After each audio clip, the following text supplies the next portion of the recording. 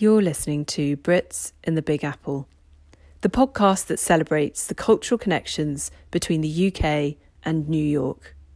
I'm your host, British diplomat Hannah Young. Jonathan Lynn is a stage and film director, producer, writer and actor. He's known for directing comedy films such as Clue, Nuns on the Run, My Cousin Vinny and The Whole Nine Yards. More importantly, for the civil servants among us, he co-created and co-wrote the iconic television series Yes Minister and Yes Prime Minister, which continues to serve to this day as an unofficial guidebook for how government really functions.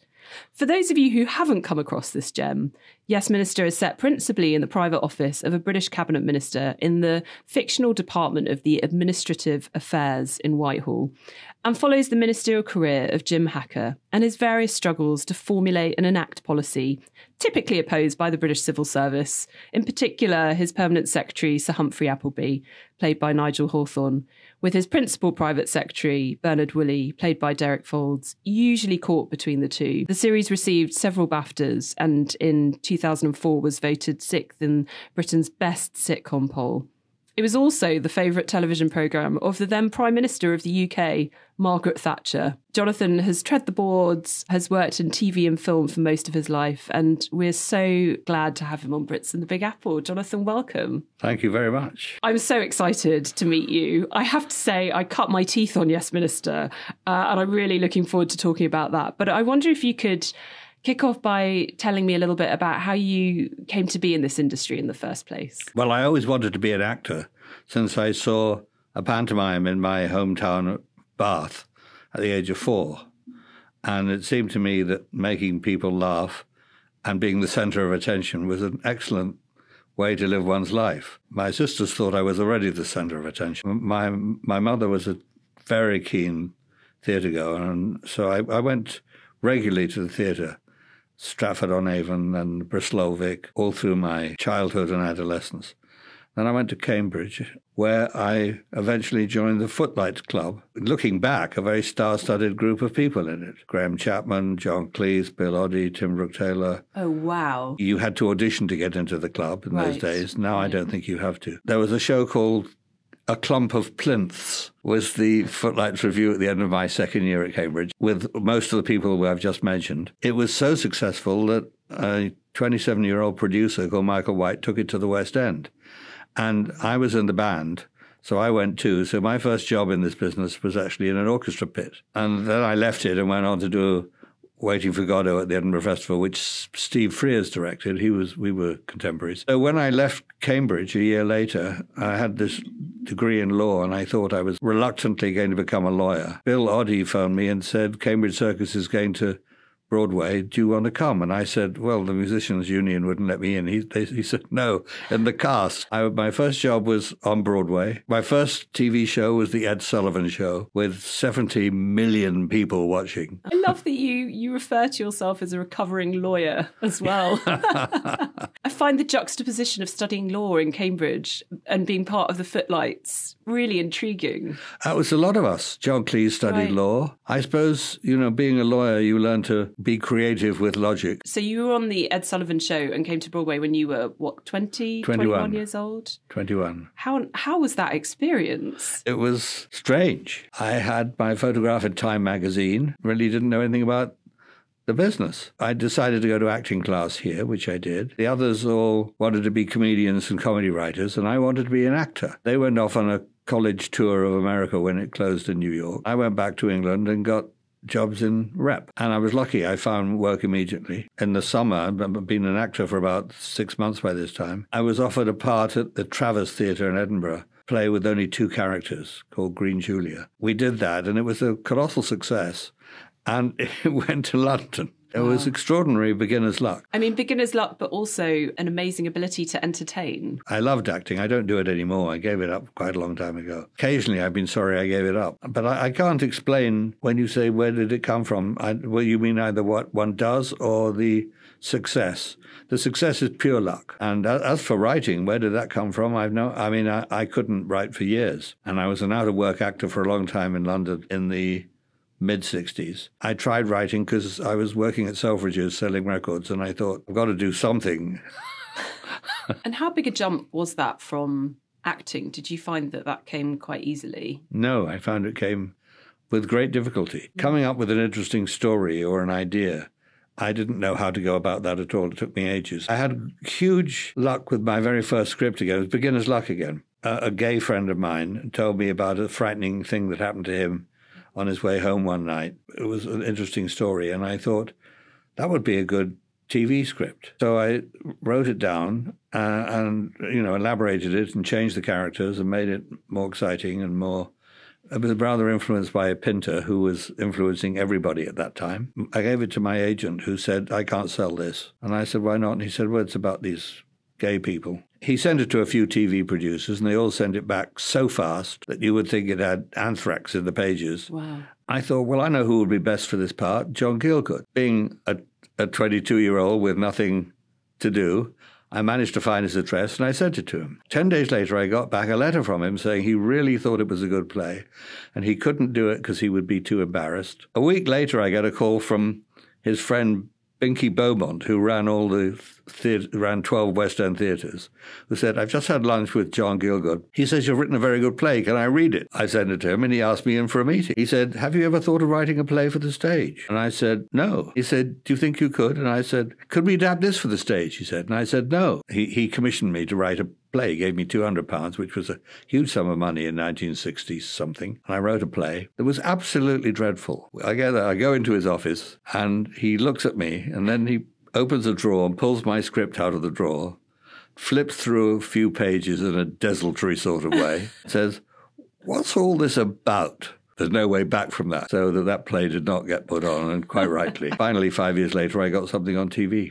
Well, let's talk about Yes Minister, because I'm itching to, and I know many people listening to this will have such an affection for that series. Tell me how it came about in the first place. There was a guy called Tony Jay, and he started a company called Video Arts, which made management training films. He understood, he had an inspiration, which was that management training films were all very, very boring, and everybody hated going to them, and nobody wanted them. But every big corporation had a training program, so people had to go watch this rubbish. He got hold of John Cleese and said, why don't we make some funny training films? Everyone want to see them. Instead of showing how you do something right, we show them how you do it wrong. Brilliant inspiration. So John phoned me and said, I'm making a management training film with this chap, Tony Jay. Would you be in it, please, for a deferred fee? So I said, sure. The company was started by Tony in it for £4,000, which was a lot of money at that time. I mean, You could buy a house in Muswell Hill for £4,000. But Tony put that money in, and they made the film, and then they made lots more films. Dennis Norden and I were asked to write these management training films with him. So I wrote about 20, which was very difficult because you had to get the lessons right. You couldn't, a joke wouldn't be allowed if it taught the wrong thing. You had to learn the management theory. Really fed up with writing by this time. I'd written about 50 TV shows, and I went off to be the director of the Cambridge Theatre Company. Before I did it, Tony said, I've got this idea for a series about the civil service, what goes on in the corridors of power. What do you think? And I said, I think that sounds really boring. Who'd want to see what goes on there? Yeah. 3 years later, I was feeling I needed to get writing again, and I couldn't think of anything. And I rang Tony and I said, did you ever do anything with that idea? And he said, no, shall we talk about it soon? And we had useful sources. He had Marcia Williams, who was later Lady Falkender. She was Harold Wilson's political secretary. And I knew a man called Bernard Donahue. He's now Lord Donahue, and he was head of the policy unit at Number 10 under Callaghan and Wilson. So we got a lot of inside information. And we had to be careful not to mention either of them to the other because they hated each other. And they started introducing us to other people, and everyone was very happy to tell us stuff as long as they knew they weren't being named as a source. So we just said, we'll never name any source. Yes. We never did, unless they outed themselves. We discovered that really you could boil down the activities of a government department to three key people: the minister, the permanent secretary, head of the civil service, head of the department's civil service, and the minister's private secretary, who was torn between both of them because his career was owed to the to Sir Humphrey, the civil servant, but he had to do a good job for his politician, for his Minister of State. He was always torn between the two and about what he could say and what he couldn't say. And we discovered really that although a department is hundreds of people, he could essentially make those the three central characters and then just bring in other characters when we needed to. We discovered that and we wrote a pilot and it went very well and we just carried on writing the series. As somebody who has been a private secretary to the Prime Minister in Number 10, a lot more recently than your series originally came out, I can testify that it is so incredibly prescient.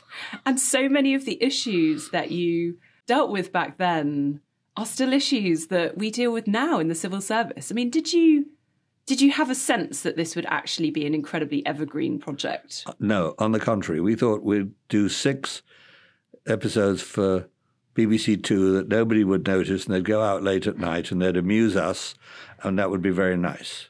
Wow. And that was what we expected. Oh, my goodness.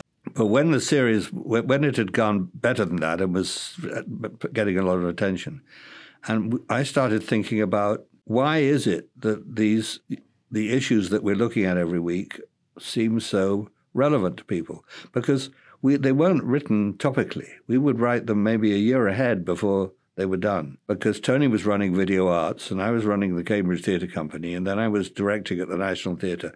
So we only wrote a few weeks at a time, and then we got a couple of episodes done, and then we would go off and do other work. Maybe a couple of months later, we'll get together and write another episode. And I started thinking about why has nothing changed? And I went back, this was in 1986, when we were doing Yes, Prime Minister. So I went back to the Daily Telegraph, which was still in Fleet Street. And I looked through old copies. There was no internet then. I looked through old copies to see what the stories were in the same week, that week in August 1956. The stories were all exactly the same. Oh my goodness. Is there going to be a war in the Middle East? Inflation, deflation. Why is there no proper unified transport policy? And every policy the people were arguing about in 1956, they're still arguing about in 1986, and they're mostly still arguing about them now.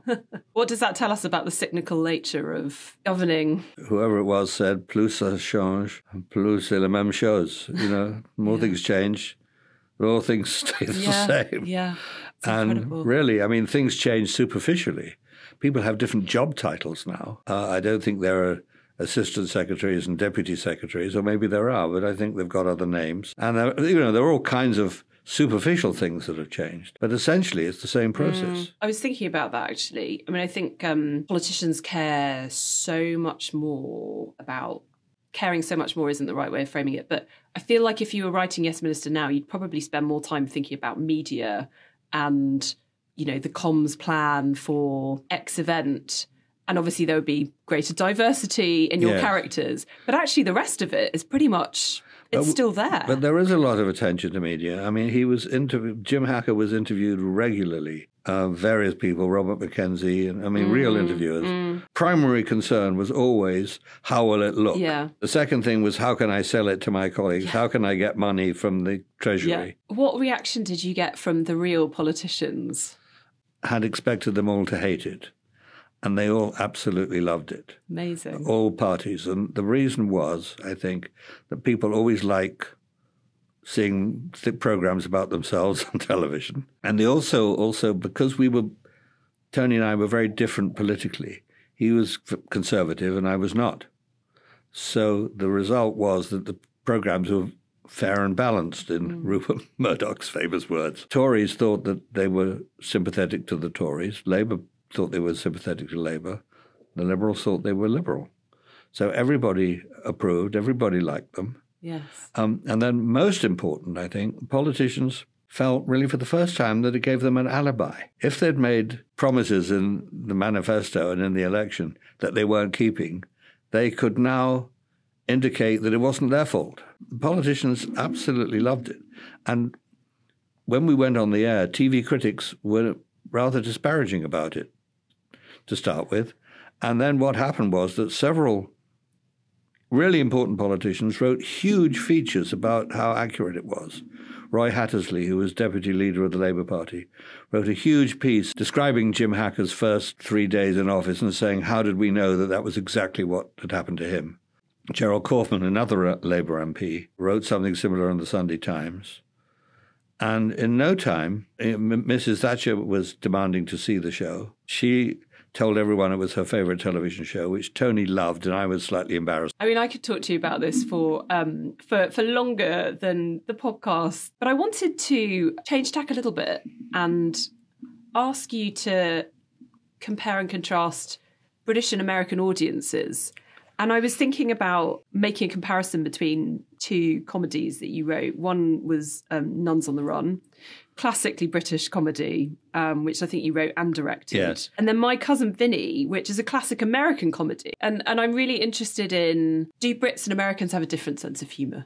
No, I think a sense of humour is universally the same. Recognition is different. In other words, if you look at silent movies, Buster Keaton, Charlie Chaplin, Laurel Hardy, absolutely international in their appeal, no matter where their films were shown. But when you get to dialogue, people have to recognize what the joke is about. You can't make a joke about or Walmart in England because nobody will know what it is. I've got an English-American dictionary with about 4,000 words that mean something different. I don't use it very often anymore because I've lived here so long. Yeah. There are jokes that won't play in America that will play in Britain and vice versa. But that's not just Britain and America. Ken Dodd had a different act for Glasgow than he had for Birmingham. Yeah. If people don't understand what the joke's about, they don't laugh at it. Yeah. I can completely see that, actually. You've also written books as well as writing TV and theatre. How did you find that transition? Because presumably you're writing even more than you've already written. I wrote a novel in the must be in the late 80s and early 90s called Mayday, which was a Los Angeles novel.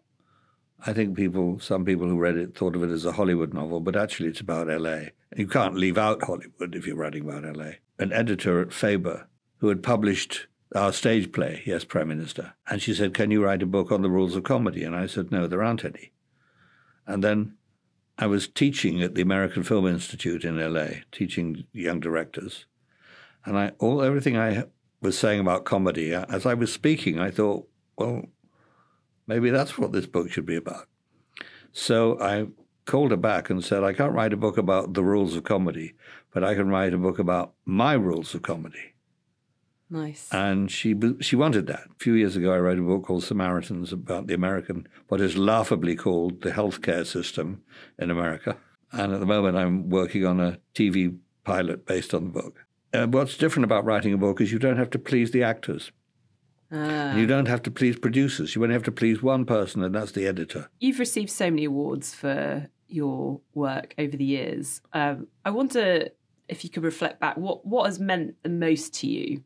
I'm fond of nearly everything that I've done. Sometimes you get fonder of the ones that fail at the box office than the ones that succeed. Honestly, you frequently don't know why. It wasn't the right thing at the right moment, or it wasn't marketed right. The thing is, when you make a film or do a new play, you can know how each individual moment is working.